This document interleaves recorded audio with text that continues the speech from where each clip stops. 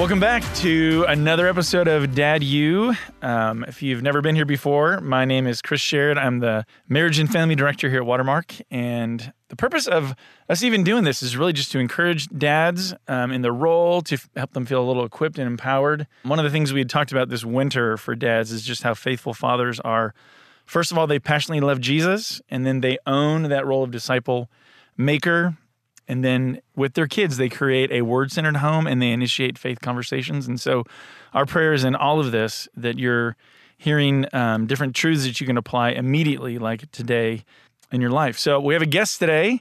We have Mr. Wes Butler, and welcome. Hey, thank you, Chris. Glad to be here. Tell us a little bit about your history here, your role, and then, of course, your family. Yeah, so been here at Watermark for a long time. So 2002, we moved to Dallas and looking for a church home, plugged in here. And so all my kiddos were born and brought into our home during that 10 years. So this is the only church that our family collectively has known. And so I've got 4 kiddos. So my oldest, Josiah, is 19, freshman at Oklahoma State. And then I have a 18-year-old daughter who's a senior in high school, 15-year-old son who is a freshman in high school, and then our baby is no longer a baby. She's a teenager now. So that is 4 teenagers in my home, Chris. Wow, so all at once. All at once. My son will turn 20 in September, so we'll count down the days to that and get out of 4 teenagers. But yeah, that's where we are. My wife and I have been married coming up on 26 years, and man, have been shaped greatly by the ministry here, learned under some godly men what it looks like to be a godly husband and father. And then, as far as like my time here at Watermark, I've gotten to play a similar role to the one you're playing now. Yeah. So I got to lead our kids ministry and family ministry for several years. Started Dad U way back in the day, which was so fun. What year did you start that? Oh, gosh. I think it was 2017, 16, 17, somewhere in there. Yep. And so got to play that role, but I've gotten to do that. I've gotten to work with our single adult ministry for many years prior to that. And now I get to serve on our pastoral care team, just caring for folks walking through a lot of different hardships. So great. It's a gift, really. Okay. Well, great. Yeah, so today we're going to talk about discipline. Oh, boy. We're probably going to do a couple podcasts about this. When we asked our dads this winter, what would be some good topics you want to hear, the number one response was discipline. Yeah. We just need help in this area. And what's interesting to me is I think in my life, how I view discipline, a lot of it just depends on how you were raised. Yeah. Personally, I had this interesting scenario of me and 2 friends, like all 3 of us were best friends. And the spectrum on one end, when one friend's parents had basically no rules, no curfew, nothing. Yeah. On the other end, my friend's parents were still like putting him on restriction when we were seniors in high school, like they were doing when he was in junior high. Yeah. And it was almost like too much rules. Yeah. And I felt like I lived, in the tension in the middle of that, where my parents, I think, did a really good job of consistency and kind of growing as I grew with that. But it was always funny to look at, like, if I didn't have this, which of those 2 parents would I want? And I think naturally as a teenager, I'm like, of course, the one with no rules. Right. But both of them in a weird way can exasperate a teen in different ways, which I want to talk about. But let me start by reading Ephesians 6 because of the specific command to us as dads. So you've got, Ephesians, it talks about, how wives should treat their husbands, how husbands, and then children. And then you've just got dads called out in particular. Yeah. And so I think listening to the command and the warning would help us to kind of get things going. It says, fathers, Ephesians 6:4, fathers, do not provoke your children to anger, but bring them up in the discipline and instruction of the Lord. So again, you have not mom and dad, not parents, but dads called out in particular. And then there's this warning of what not to do. And the same order, by the way, is in Colossians 3, where it talks about moms, dads, children, parents. And again, there's a warning for fathers. Fathers, do not provoke your children lest they become discouraged. And so what do you think about that weight? What should we keep in mind as dads that we're called out in particular on that? Yeah, I mean, it is a tremendous weight. And look, we're seeing the ramifications of, by and large, a culture where men have not done this well, and where kids are exasperated. And I love what you said, Chris, like there's kind of 2 ends of the spectrum of exasperation, if you will, and so certainly the helicopter parent, everything is kind of micromanaged, and the exasperation that can, come from kids who live under that. But now we're seeing more and more, I would say, it feels like that pendulum is largely on the the side where there's fewer rules, fewer boundaries, and yet there's just this. You see this unsettledness, this lack of security because you have a generation of kids who have grown up without boundaries. Mm-hmm. And so now they're exploring all the boundaries. It makes me think of, and I can't remember where I heard this first, but there was like an experiment done around a playground. Yep. Yeah. That's a good one, yeah. And so, I mean, the playground without a fence around it, all the children kind of rushed to the middle of it because there weren't very clear boundaries. Yeah. And so they wouldn't kind of explore the space around the playground, right? Uh-huh. And yet when a fence went up around that playground, all of a sudden those kids were at the very edge of it, right? And they're kind of testing the fence, frankly. Yep. And yet the reason they did that is because they felt a sense of security. Yep. And they felt cared for, really, in the midst of it. Now, they can't articulate that. That's not a conscious thought. Yeah. But unconsciously, I think that's what we're seeing, this generation of kids where there haven't been those clear boundaries, where mom and dad have been much more kind of free and loose. Yep. And they don't quite know what to do with themselves. Yeah. And so, I think you're right. The weight of responsibility we have as dads to be thoughtful in the ways that we set those boundaries and set expectations for our kids matters a ton. Yep. That's so true.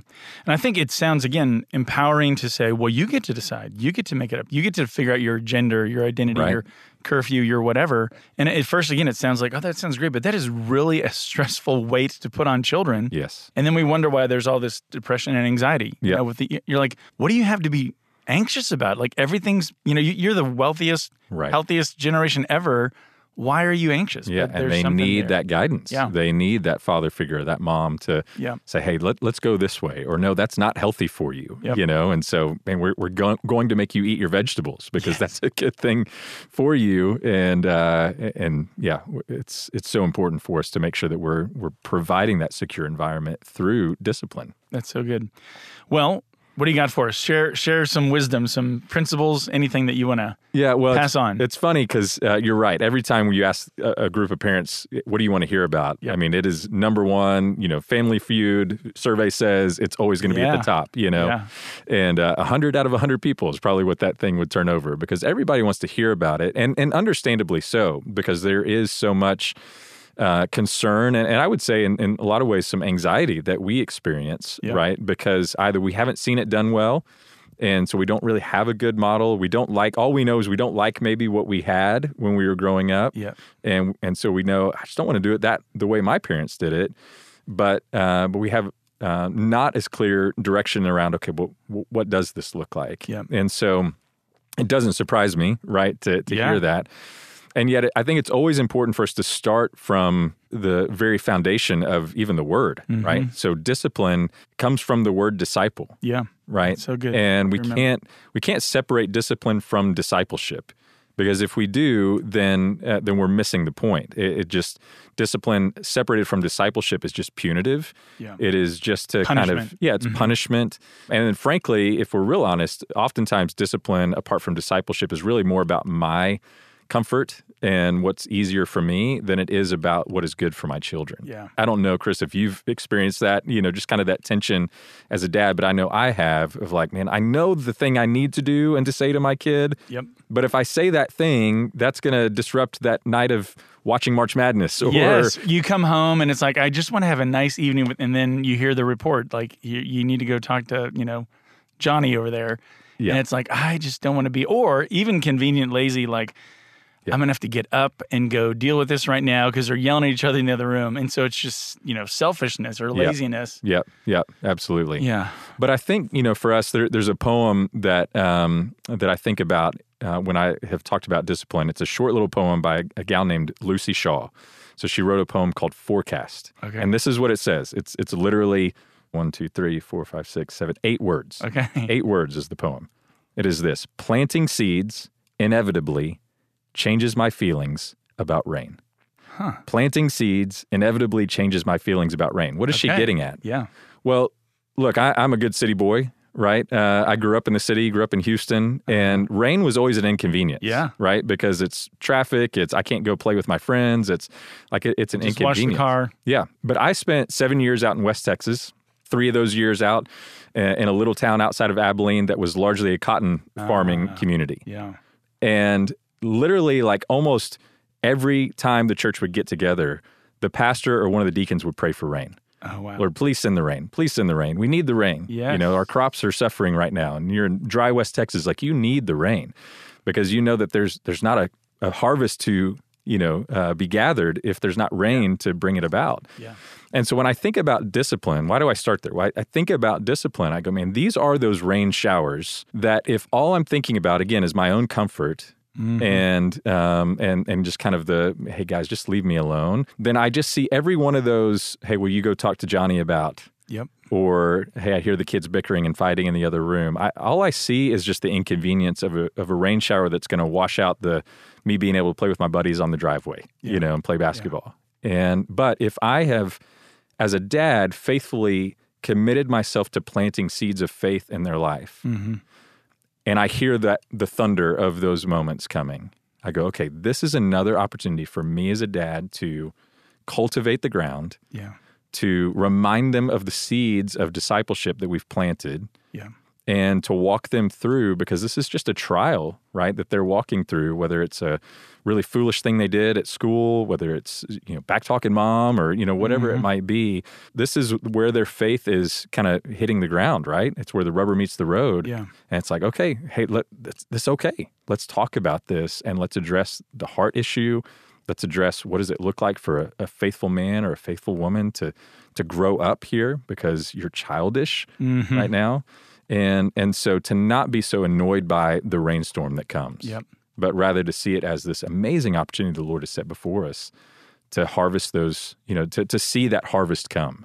And so we're such a immediate gratification culture that it's hard for us to think in kind of those planting, harvesting, agricultural, type terms. But that really is the language. And I get that language from Hebrews 12, which is the passage I always go to, where it talks about this idea of if you discipline, you get a harvest of righteousness. Yeah. That's my job, right? Like I want in my own life, first and foremost. And then I want to make sure that the ground of my kids' lives is set up for. I don't know if the harvest is going to come, right? But I know that I can do everything in my power to make sure that the ground is ready for that and prepared for that. And so that comes through faithful discipleship that then lends itself to and leads us to those discipline opportunities. Yeah, that's so good already, because already you're thinking, it's just a different mind. It's a shift in your thinking. Right. Of, this is an opportunity versus an inconvenience. I love that. That's so good. Yeah. So, if we were to look at, Hebrews 12, I'll just kind of unpack for us, Chris, and just some of the principles that I think about. I'll also put another disclaimer on here. I think when people, this may be an unsatisfying podcast episode in some regards, because I think when people say, hey, we want to talk about discipline, is that they want should I or shouldn't I, right? And what's the method for tips and techniques? Yes. Yeah. And look, those things can be helpful. But I always want to be careful that if you're starting there, I think you're starting from a place of just not a whole lot of thoughtfulness. And the reality is that the wide diversity of the way that the Lord has wired our kids, what is unique to them, some of their unique experiences. I know, Chris, you and I both have adopted kids, and so understanding their story, their trauma, their past, and those things factor into or should factor into the way that we think about discipline, so that even within our own home, that discipline may look really different from one child to the next. And how they respond. Like my firstborn son was just mad. Yes. My secondborn, and it was, to get through to him, it was a little tougher. And then my secondborn was like, you look at him, cross, and he's already broken. Right. Like he's already that tender humbled. heart, and so even thinking of your kids as, I need to be thinking about, it's not one size fits all. Right. So, given that, I think it's more beneficial for us to talk principle, kind of high-level principle, and then to really trust the Spirit of God to lead you and to guide you into some of the practical applications of this for your family. And so, I think the first principle that I just gained from the Hebrews 12 is just this, that we are sinners raising sinners. We have to start there. Yep. Like, I am not the perfect Heavenly Father of the universe who is holy and perfect in all of his ways. I'm not that. Yeah. I am a broken man who is bringing in my own baggage, my own past, my own experience. And so, you see this in Hebrews 12 where, in verse 3, it says, "Consider him who endured from sinners," talking about Jesus, "such hostility against himself, so that you may not grow weary or faint-hearted. In your struggle against sin," okay, that's me. Yeah. "In your struggle against sin, you have not yet resisted to the point of shedding your blood. And have you forgotten the exhortation that addresses you as sons?"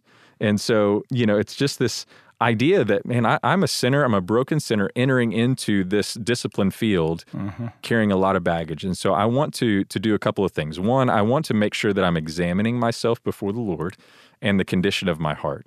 So as I'm walking into those moments where my kids are throwing hands, right? And they're doing crazy stuff, and okay, am I able to go in there with a heart that is free before the Lord, that's not motivated by selfishness, by anger, which is some of my ditches, right? By comfort, all these things that are really about me. And can I go in there ready and prepared as a man who is purified by the Spirit of God, right? And then in the midst of that, to also acknowledge that I shouldn't trust that what I did in those moments was pure and holy. And so I may need to, even in those moments, one, extend myself grace. That, gosh, I wish I would have said that different. I should have done that. Gosh, I do feel like my blood boiled a little bit too hot, in that moment. Okay, God, please forgive me. But then also to acknowledge that before my kids at times, right? And probably not in the moment, right? But maybe later coming back and cleaning up and just going, hey, guys, that wasn't Dad's best right there. You did need to be disciplined, but you actually saw some of Dad's undiscipline in that moment. And so just acknowledging our brokenness before the Lord. And so, man, there's all kinds of ditches that we can get into there.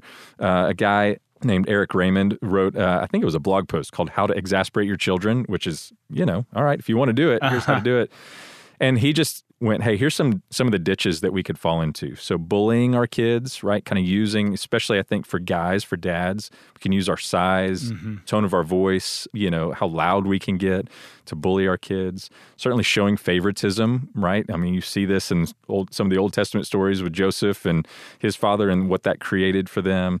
You can call into question their faith and their Christianity. Like, man, are you even a Christian? I mean, those are just like words that cut and are unfair. So, and then, some of the things we've talked about, unclear standards where you just haven't set appropriate boundaries. Discipline, we haven't explained, hey, here's why you're receiving that discipline. And it's just kind of a fly off the handle, So I don't know. Those are some of the ditches. I don't know, Chris, what for you would say, hey, these are some of the ditches I'm inclined to. Yeah. I know that what you said this earlier, so much of what we do, it's all we know. It's all we've known. Like, that's just how my parents, did that to me. And yet a lot of parents, like you said, are like, but I feel like that wasn't the best. Right. But then in that moment, I found myself so often, my default, if I'm not thoughtful, is do exactly what, how I was disciplined. Right. Without really even thinking it through. And then I also know I'm a peacemaker and I really want to hurry and get back to normal. Yeah. Makes me rush through discipline a lot of times where I'm like, okay, can you just stop? Can we just agree you're not going to do that anymore? Right. Okay, thank you. Yeah. And like we just had an agreement, like we made a contract that they're not going to keep. Right. But I haven't done any discipling in that moment about here's why. Last week I had to get onto my son. I was just reminding him that, I have to follow this too. I have to be honest as well. Yeah.